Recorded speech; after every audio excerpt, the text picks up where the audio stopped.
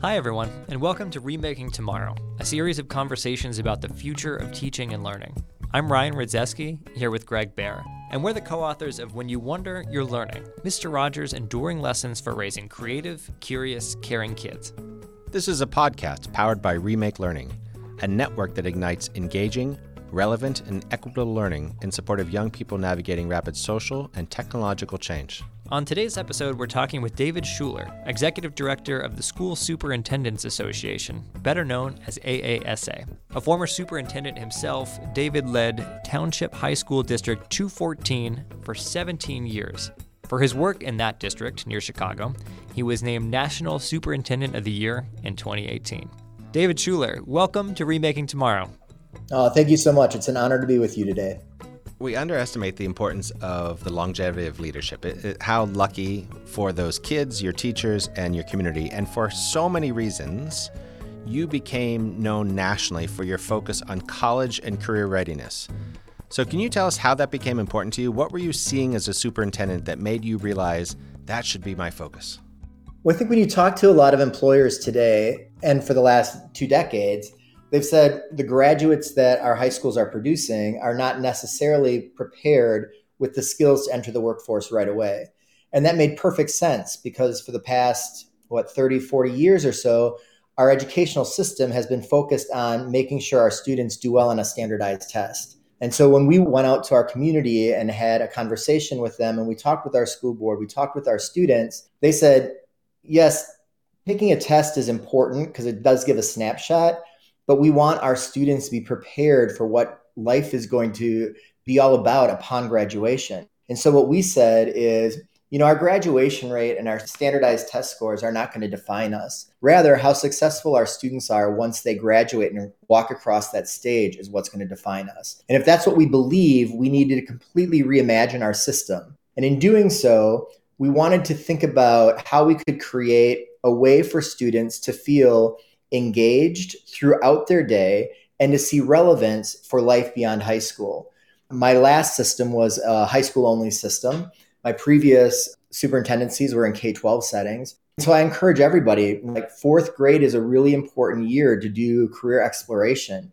Middle school is a really important time to ensure that our students are thinking about what they want to do.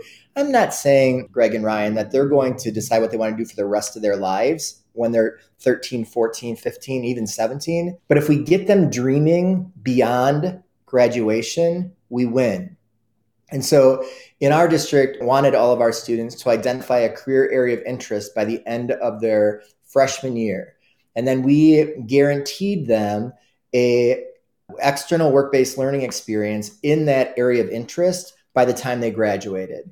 In addition, every student in our system had access to a minimum of 6 early college credits. So we were providing both the real-world experiences for students in addition to giving them a leg up on post-secondary work. We're not saying every student needs a 4-year degree, but if you're going to make a family-supporting wage over the course of a student's lifetime in a world that's going to reinvent itself several times, they have to be able to successfully access some post-secondary education.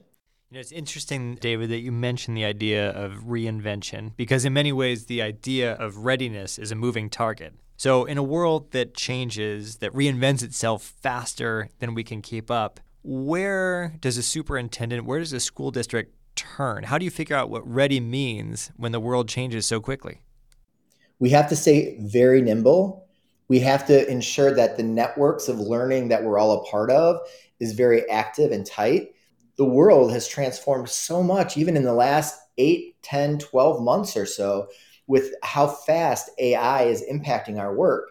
2 years ago, we were really focused on the words that students were writing in a book report or an essay, right? Now, a lot of that can be generated. So instead of the creation, we need to be focusing on the curation, right? And so that work is super important for us to do one of two things with, right? We can either try and shut it down. And the reality is you can try all you want. You are not stopping AI. So let's just get that out there, right? And so we have to find a way to embrace it with the appropriate guardrails in place to ensure that we're providing our students the opportunities to learn, grow, and be successful for life beyond high school. To do that, we have to give ourselves, our administrators, and our teachers the opportunity to explore, the opportunity to investigate, the opportunity to be inquisitive, and we have to give them some grace. Because whenever you tackle a new transformative initiative, everything's not going to be perfect the first time. And it shouldn't be. Like, I'm older than you guys and probably most of the people that are listening to this podcast, but I remember the first cell phone where you wore it over the shoulder, right? And it was that big bag and it was that you had to pull up the antenna. We couldn't have gotten to the handheld devices that you and I all have in our pockets right now if we wouldn't have started there. So everybody has to start. And over time, we're going to continue to refine and we're going to continue to improve. But that only happens if we allow ourselves to be creative, curious, and have the opportunity to fail forward. A lot of great leaders, David, do great work in their districts, and they maybe share it with others. But you mentioned previously you stepped out and you took this work nationally. In fact, you worked with AASA to design an initiative called Redefining Ready, helping superintendents and districts do a version of what you did in District 214. Can you tell us about that Redefining Ready initiative? One of the things that we heard from state legislators and elected leaders and state boards of education was that at least a standardized test score has research behind it to validate its worth. As a superintendent at the time, I went to our AASA executive director, Dan Domenech, who's an incredible leader. And I said, I'd like to do a research study on what the research actually says it means to be college, career, and life ready. And we engaged a lot of different partners in that work. And as a result, we've created Redefining Ready, which is a research-based set of metrics on what it means to be college, career, and life ready. And so it allows individuals multiple ways to demonstrate readiness, which I think is absolutely critical. Like Greg and Ryan, I could write a book on how to change the oil in my car. You do not want me trying to change the oil in my car. That is not a skill set I have. I just don't have it. But we need people in this world that can do that. You know, if we want to stay the greatest global economy the world has ever seen, we cannot create generation of graduates that have one skill set, the ability to take a test well. And so we created this research-based initiative and then went out around the country to scale the work because I'm all about impact and scale. We learned tons in my former district by working with other colleagues, as other colleagues learned tons from working with us. And now, over 20 states have incorporated portions of Redefining Ready into their state accountability plans. So we're really making some great progress in allowing and ensuring that we are providing graduates who can enter the workforce ready to tackle the needs of today, and more importantly, the unknown needs of tomorrow. Was there anything surprising or maybe unexpected in what you learned about Redefining Ready? I think one of the most surprising things to me was when we got in front of policymakers, how much they embraced the work. And when we would talk to employers, they would say, yes, this is exactly what we need. And then when we talked to employers who had students in post-secondary work-based learning experiences, how successful they were being. And then, I think the other thing is we would have our economic development committee in an area or a region would say, this company is thinking of relocating into your district or into this area. And we would say, we can totally help with that. We can build out a career pathway based on what their needs are to provide that workforce. And the ability for school districts to partner with economic opportunity councils to enhance the economy, the local economy in a community or region was really, really powerful and created tons of support, but also respect, mutual respect for the work that we were all doing. David, you stepped into the executive director role at AASA at the beginning of 2023, which is an interesting time to come into that role. It's no secret that it hasn't been an easy couple of years for superintendents or for the field of education more broadly. And I'm curious, what are you hearing from superintendents today in terms of what they need to be successful? And what are some of the ways that AASA helps provide that support that helps them move their district forward? So I think what superintendents are telling me that they need is continued support and opportunities to connect with others and opportunities to ensure that education is moving forward in their community and across their states and their regions. Mental health and wellness is a huge concern for both adults and students in our school districts and our communities. Attendance, we've not reached pre-pandemic levels. And you know what? There's only so much a school can do if a student doesn't show up. And so really focusing on trying to ensure that we explain to parents the rationale and context for why attendance is really important. And obviously, safety and security is always paramount in every superintendent's mind. We also work very diligently on building out a superintendent pipeline to ensure that when an opening does occur, that there are great candidates to fill that position. 10 years ago, we would see superintendents retire in a district and then move to another state or another district and work for another 5 or 10 years. We're not seeing that anymore. COVID was really challenging for all of us who were sitting in the seat at the time. And so when people are retiring or stepping aside, they're stepping aside. What that means is we need more candidates to fill those seats. And then finally, and equally as important, creating opportunities for our school system leaders to truly embrace the transformational work that they want to embrace and they need to embrace, and they all know they need to embrace to move forward public education and prepare our students for, again, a world we cannot imagine. This is Greg Baer along with Ryan Rydzeski. We're talking with David Schuler, Executive Director of AASA, the School Superintendents Association.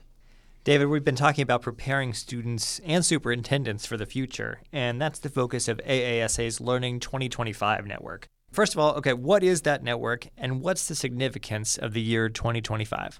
So as we started this work in about 2020, 2021, we wanted to create a national commission to look at what schools should look like, not 10, 20, 30 years from now, but in 5 years. Like, we're already almost a quarter of the way through the 21st century. Why are we still talking about it?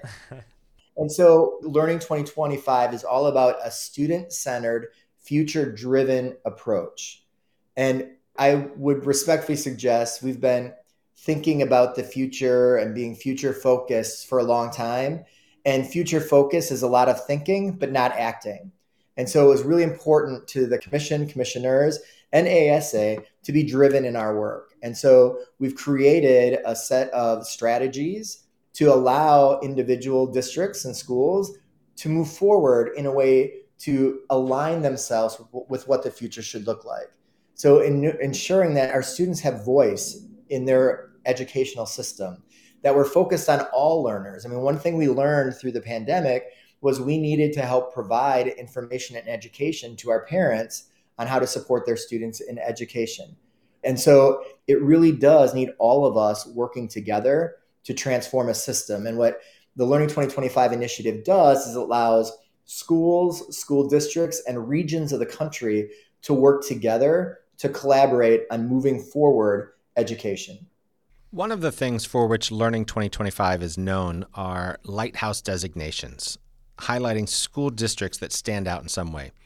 The district you led was a lighthouse, and we have several lighthouse school districts right here in Western Pennsylvania where we record this podcast. So what does the lighthouse designation mean exactly, and how does it advance the goals of Learning 2025? The lighthouse designation is really designed for a couple reasons. One, to lift up and showcase districts that are doing amazing work.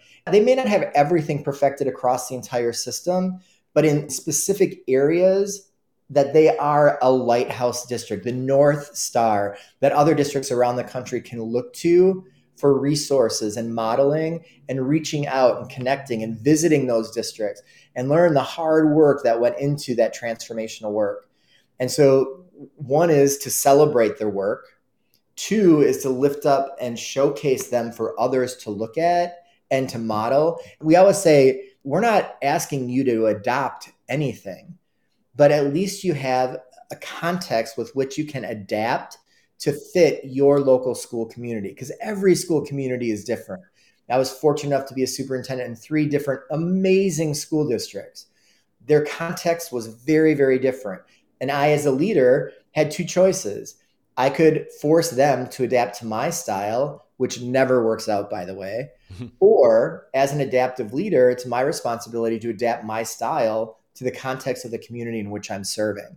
And I think when you look at the Lighthouse Designation District, that's what you see. You see adaptive leadership, collaborative planning, working together, and a commitment to a common purpose. And when you have those three things and a commitment to getting the work done, you're going to see tremendous, tremendous growth in a school district. So you've had more than 120 school systems across the United States join Learning 2025 so far. These are districts doing amazing things with and for kids, each in their own way. I'm not asking you to pick a favorite, but I am wondering if you could tell us about just one of those efforts you've encountered that's particularly promising or surprising in some way. Let's see, there's so many. There is amazing work going on from a student engagement, social emotional work in Naperville 203 in the Chicago suburbs, where there's just incredible work on a large district, ensuring the SEL needs are being met of every student in that district K-12. I think you look at Mansfield, Texas, a suburb of Dallas, doing incredible work in career pathways in early childhood. I mean, if anybody gets a chance to go visit their early childhood center, I've not seen another place like it in the country. Ephrata, Pennsylvania, has done phenomenal things in student voice and in ensuring the profile of a graduate is really lived every day. Brian Troop is a phenomenal superintendent in Ephrata, as is Kim Cantu in Mansfield, Texas, and Dan Bridges in Naperville. I could go on and on, but those are three that pop into my head right away. Well, we're glad you struggled with that because it speaks to the amazing things happening in public education across this country. It's a story that we don't read about. It's a story that's not often told. And we love that you're helping to advance this work. So let's do a little bit of time travel, but we're not going to go so far into the future. We're only going to the year 2025. And it's 2025, and AASA has been wildly successful in advancing student-centered, equity-focused, future-driven school systems. What does that look like? It would be my hope that we will have enough hubs, regions, and districts of distinction and participating districts in Learning 2025 that it will allow us to more easily and seamlessly scale the work across regions and across states. That traction and the momentum is going to continue to build. You think of the Collins flywheel. That flywheel is starting to move now. And if by 2025, we can have 500 districts involved in Learning 2025 across the country, how can we not have the potential to make huge impact and scale actually occur in the country? And because we have these lighthouse districts, we've got the research to support the fact that it's working, to be able to provide to our policymakers, to encourage them, while if they still need a test, that's great. But that shouldn't be the defining way to rank and spank school districts in a state. It should be a snapshot, and what should really matter is how successful students are being as they progress throughout the system and then after they graduate. David, we are trying something a little bit new on this podcast. This is the Remaking Tomorrow lightning round. So I'm going to give you 5 rapid fire questions. Whatever pops to mind, we'll take that as your answer. You ready? We'll see. All right.